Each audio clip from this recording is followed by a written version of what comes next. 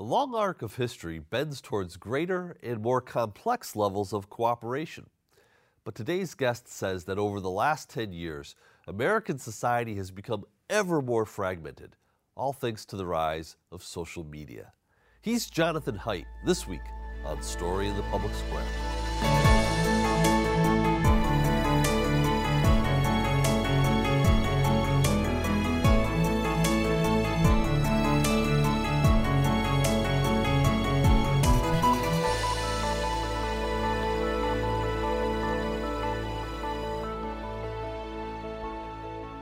Hello and welcome to Story in the Public Square, where storytelling meets public affairs. I'm Jim Ludes from the Pell Center at Salve Regina University.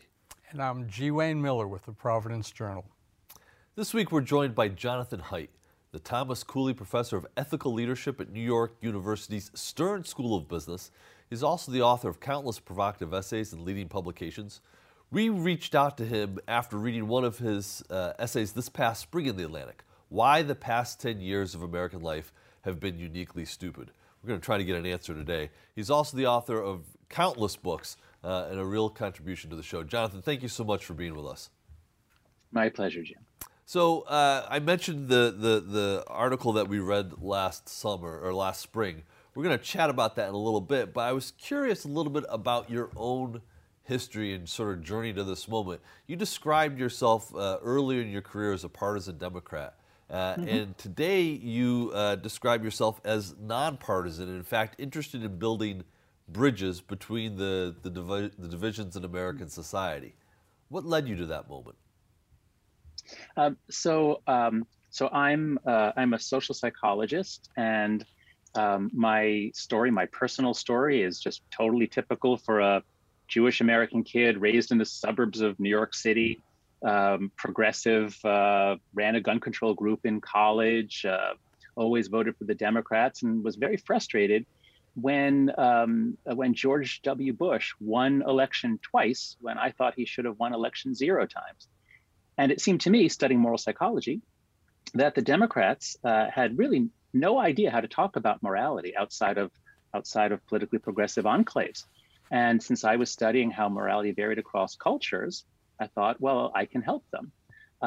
And so I would write memos. I would try to use, as many professors do, use their research to help their team win.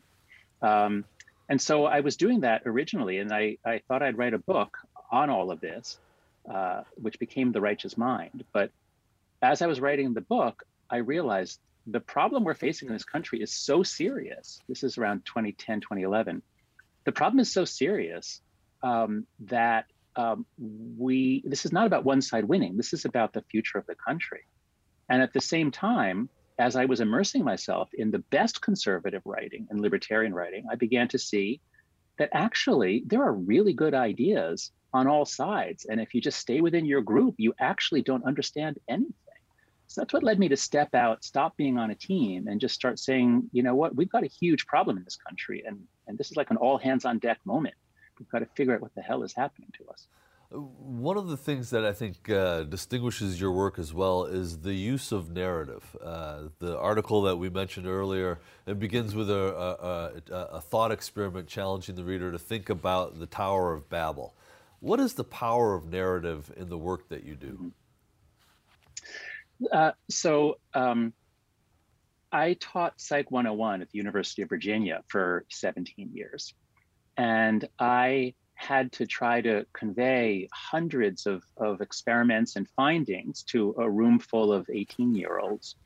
And one thing I realized very early on is that I should use psychology to teach psychology. I should be manipulative. I should do things so that they will learn more.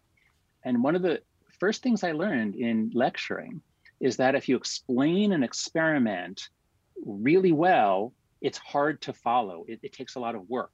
But if you make it a story, if you say, well, here's the problem they were working on, and then they faced this challenge, and they figured they could overcome it this way, and they set it up like this, and here's what the subject experienced. If you put it in a narrative form, it's effortless. It's like getting on a train, and then you just go forward. And this is why long stories are conveyed around the world in rhyme even. Our brains are story processors. They're not very good at just like hard logic. So you've been warning for a number of years, speaking of young people, the negative effects of social media on young minds. And we've had other guests on this show that have examined that. What has struck you? What are these negative effects, and are they intensifying even today? Yes. So I've been studying polarization for a long time, and it looked as though things were just sort of getting gradually worse. But then something weird begins to happen around 2014 on university campuses first. Many students were coming in around then with this really defensive posture. They saw everything as a threat. They saw books and words and speakers as violence, as something which was going to hurt people. And we couldn't understand it. But a year or two later, I wrote an article with my friend Greg Lukianoff, where we tried to analyze it in terms of somehow students were coming in using the very same cognitive distortions that Greg had learned to stop using when he learned to do cognitive behavioral therapy. And so why is it that students were coming in suddenly so depressed and anxious around 2014? I didn't realize until a couple years later, but by digging into the research, the hundreds of publications, what we found is that the mental health crisis in the United States begins very, very suddenly, right around 2013. The lines for depression and anxiety are fairly level for the millennial generation, but once you get Gen Z, kids born around 1997 or later, Gen Z suddenly gets very depressed around 2013. And they got on social media between 2010 and 2012, they began to use it every day. So I've been engaged in a debate with other researchers. I believe I can show that it's not just correlation, that there's a lot of experimental evidence and other kinds of evidence that it's especially girls, young girls, going on social media during puberty or before puberty, even as young as 10, 11. This is an incredibly bad way to have your young brain develop. It makes all the worst parts of middle school 10 times more powerful. So I do believe that that the crisis, the mental health crisis that this country is facing, which the Surgeon General has been warning about for the last year, is caused in large part, not entirely, but in large part, by the fact that our adolescents, our young kids, and especially young girls, are growing up on Instagram, and that's insane. So what is the appeal of Instagram and other platforms in terms of why kids as young as 10 or 11 are flocking there and then being influenced? As you said, the effect on the developing brain is profound. I've written about this in my own journalism, but what's the appeal? What is the magnet? What's the attraction? Or you could even say, what is the basis of the addiction? Yeah, so there are many attractions. So the first is just screens. You know, when the three of us were growing up, I imagine our parents were very upset that we couldn't take our eyes off the television set. But it's not just screens of stories made up by older people. It's actually things being posted by your friends. So there's a lot of attraction to what's going on these platforms. But the companies have set up a trap, and they know it. That is, none of us, I've never met a parent who wanted their 11-year-old daughter to be on Instagram, never. But our 11-year-old daughters come to us, as mine did, or as many do, and say, everyone's on Instagram. When you hit 6th grade, everyone's on Instagram. Everyone has an account. And if I don't have one, I'll be left out. So the companies know that they have the kids and the parents in a trap. And each person is reluctant to take their kid off because they'll be isolated. Yeah, so the culprit here is social media. In the article that caught our attention, why the past 10 years of American life have been uniquely stupid. I mean, spoiler alert, the answer again is social media. What is social media doing to us societally? And is it a direct line from the crisis in mental health that you identified earlier? So I think the causal mechanisms there are a little bit different.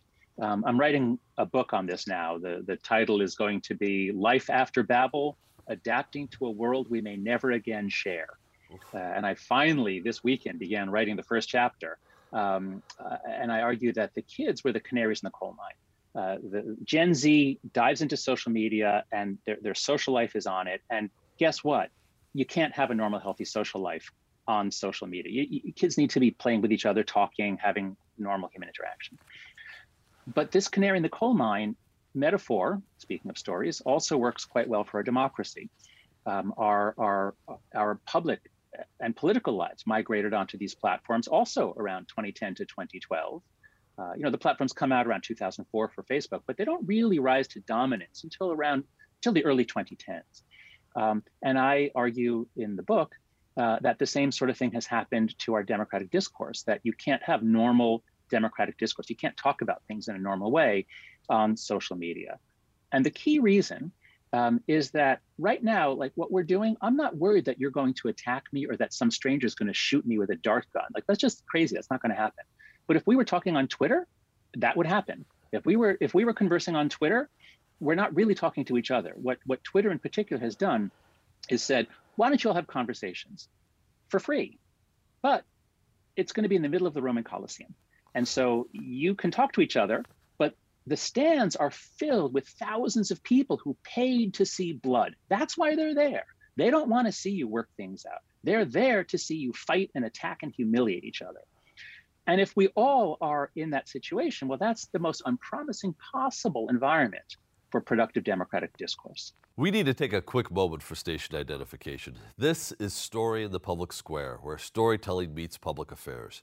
An audio version of this show can be heard multiple times every weekend on Sirius XM satellite radio's popular Politics of the United States.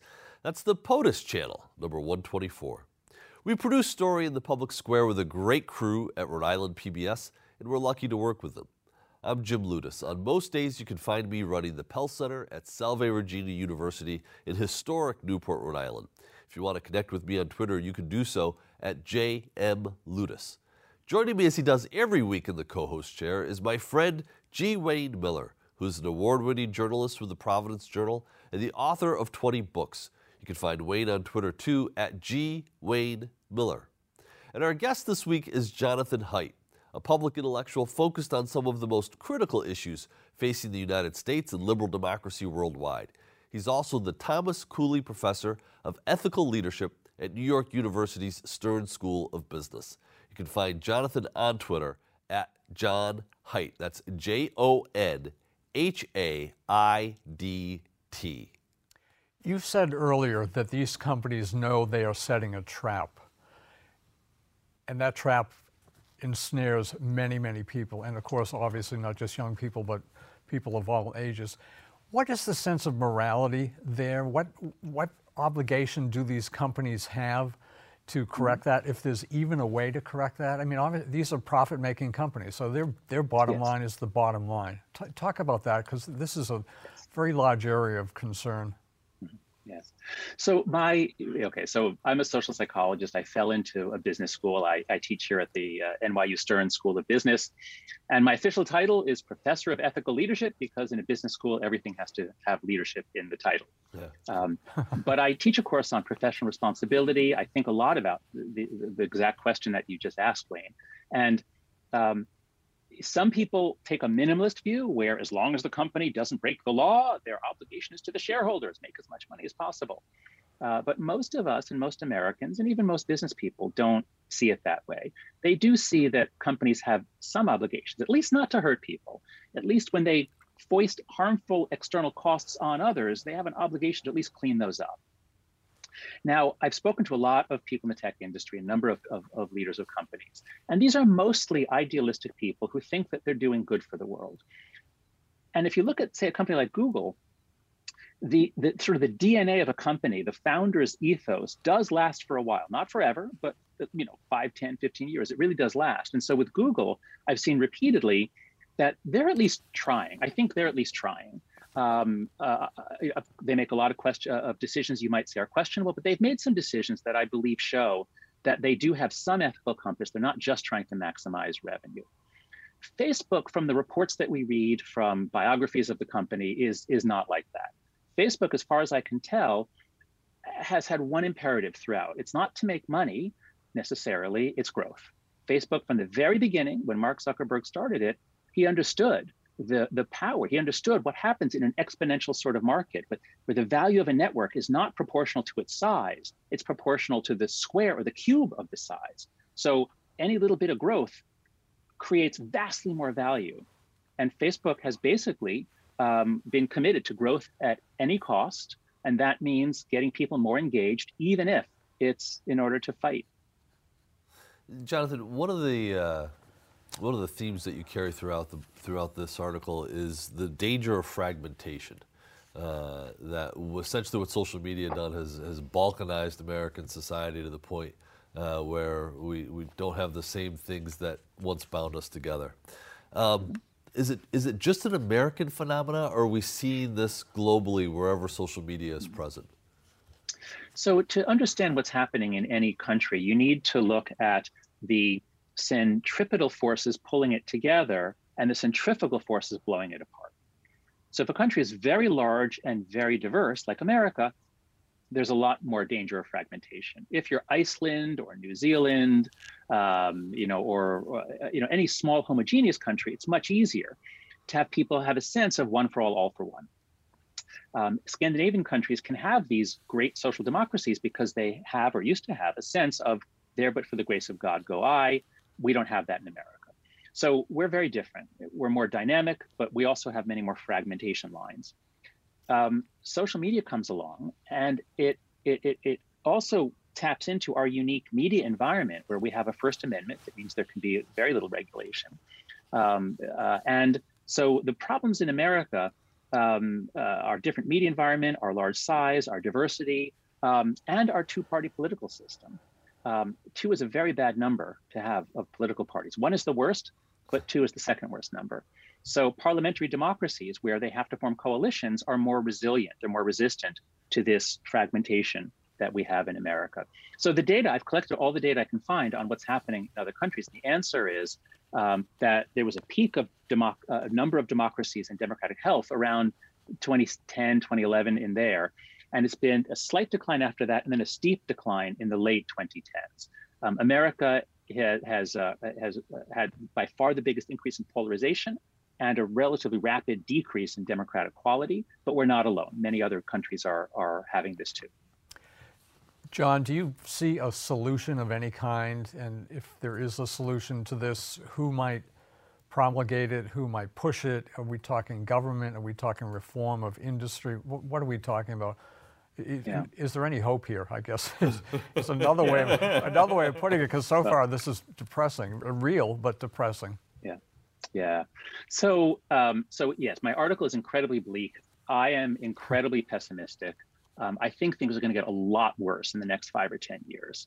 But let me put some hope in here, which is that there are cycles of history. Many historians have talked about this, going back to some of the ancient Greeks, going back to Ibn Khaldun, a Muslim sociologist in the 14th century.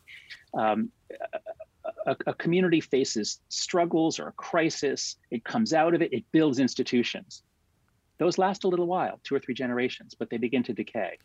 And several historians and theorists have pointed out that we were due for a crack up around 2020 anyway. Sometime the 2010s, 2020, we were due for a crack up. And this was predicted back in the 90s. So in some sense, what we're experiencing now in America is that as a country, we had such an incredible peak of cohesion and effectiveness and world dominance and scientific productivity in the late 20th century. So in part, what's happening is in a sense a natural decay. We have no idea how far down it'll go. We don't know how long the breaking period will last. It could be a decade or 2. It could be longer. We don't know. But the odds are that 50 years from now, things will be a lot better. And the technology could end up giving us the best democracy ever.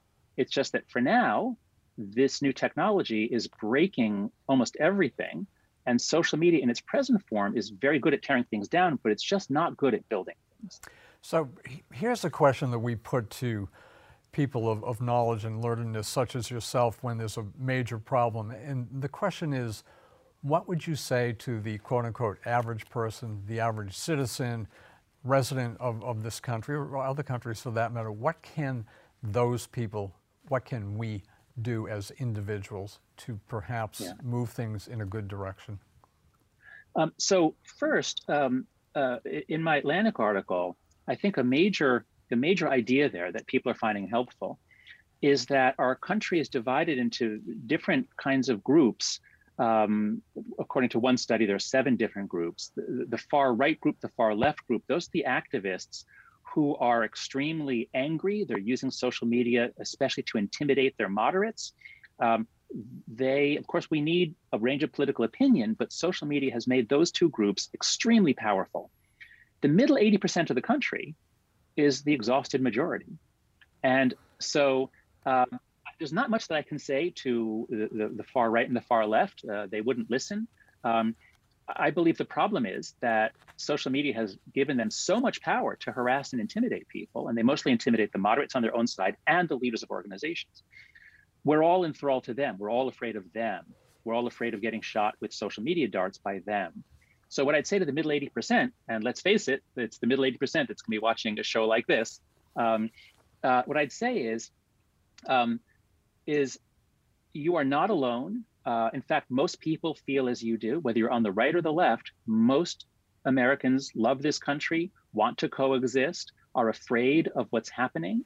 And so if you stand up and behave decently, if you stand up and defend people who are being attacked unjustly, if you stand up for the good of the game in the country, that is, it's not all about defeating the other side. At some point, we have to do some things that are actually good for the country. So if you stand up, despite the fear that most of us have, people will think well of you. Some people will come and support you. And in the long run, that's the honorable and patriotic thing to do. Jonathan, your concerns about social media, I think, are well-founded and wonderfully articulated. The historian in me, though, wondered, where were the leaders? What role do individual political leaders play in this mess that we're in right now? Yeah. So you'd asked me about what the common people should do, so I focused on that. But in my article, it was more about what you just asked. That is, because my analysis is that certain structural things have changed, not just about information flow, but about the nature of social relationships. And those things are incompatible with democracy. In fact, if you read Federalist 10, Madison writes about the danger that democracies face from faction. This was his biggest concern. So since I believe the main problems are structural, the main solutions have to be structural too.